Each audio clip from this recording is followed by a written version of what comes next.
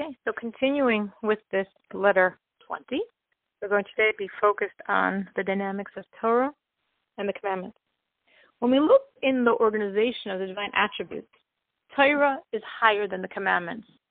Torah is the 6 emotive attributes, and the commandments are the final attribute of sovereignty, which is parallel to the letters of God's name. The Torah is the 3rd letter, the Vav, while the commandments are embodied by the final 4th letter, the final Hey. So Torah is superior to the commandments. But if we look in their higher source, in the crown, which supersedes the organization of the 10 divine attributes, the commandments are higher than Torah. The commandments are rooted in the skull, specifically in the whiteness of the skull and the kindness of the skull of the crown. And Torah is lower than the skull. It's from the level of God's concealed wisdom, a wisdom that's concealed, that's giving the reasons for the commandments, which will only be revealed by the Messiah.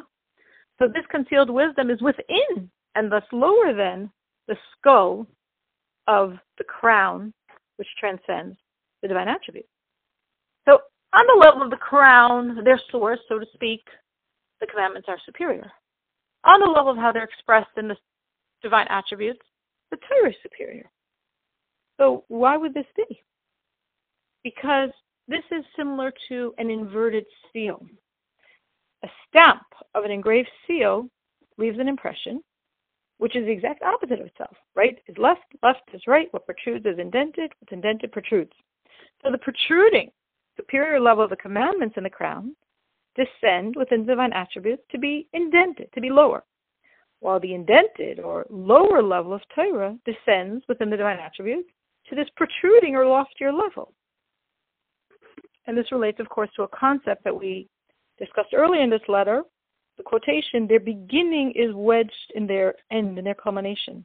The beginning, the higher, superior level of the crown, in which we now understand the commandments are rooted, descends and becomes wedged in the culmination of the lowest level of the divine attributes, the divine attribute of sovereignty, which is where we're saying the commandments are found. Because within sovereignty, the power of the infinity of God to create something from nothing is expressed. That's the power of crown, which is invested most specifically, not in the higher 9 divine attributes, but in the 10th and final one, in sovereignty. As versus how we see creation occurring in the higher 9 divine attributes, which is the cause and effect model. The cause descends to become an effect. The effect then in turn becomes the next cause, which descends further, from which an effect emerges. That creation can't fulfill God's intention.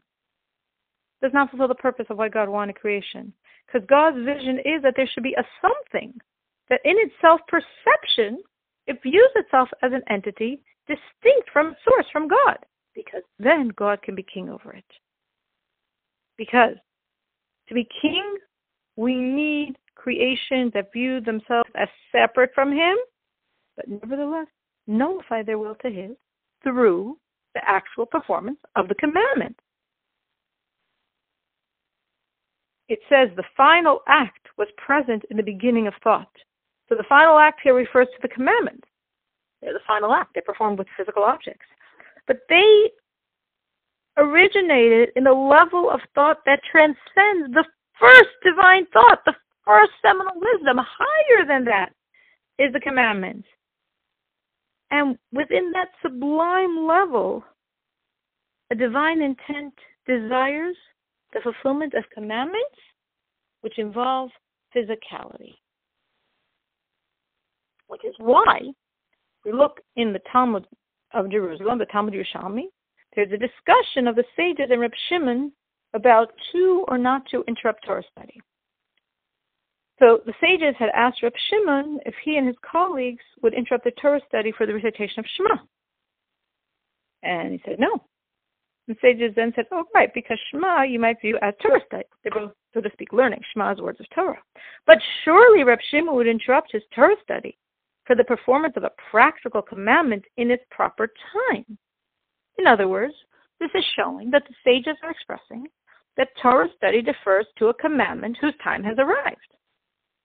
And additionally, This Talmud quotes Rabbi Yochanan, who says, whoever learns the intention not to practice, you're going to learn Torah but not do the commandments, it would be better for him had his afterbirth turned over.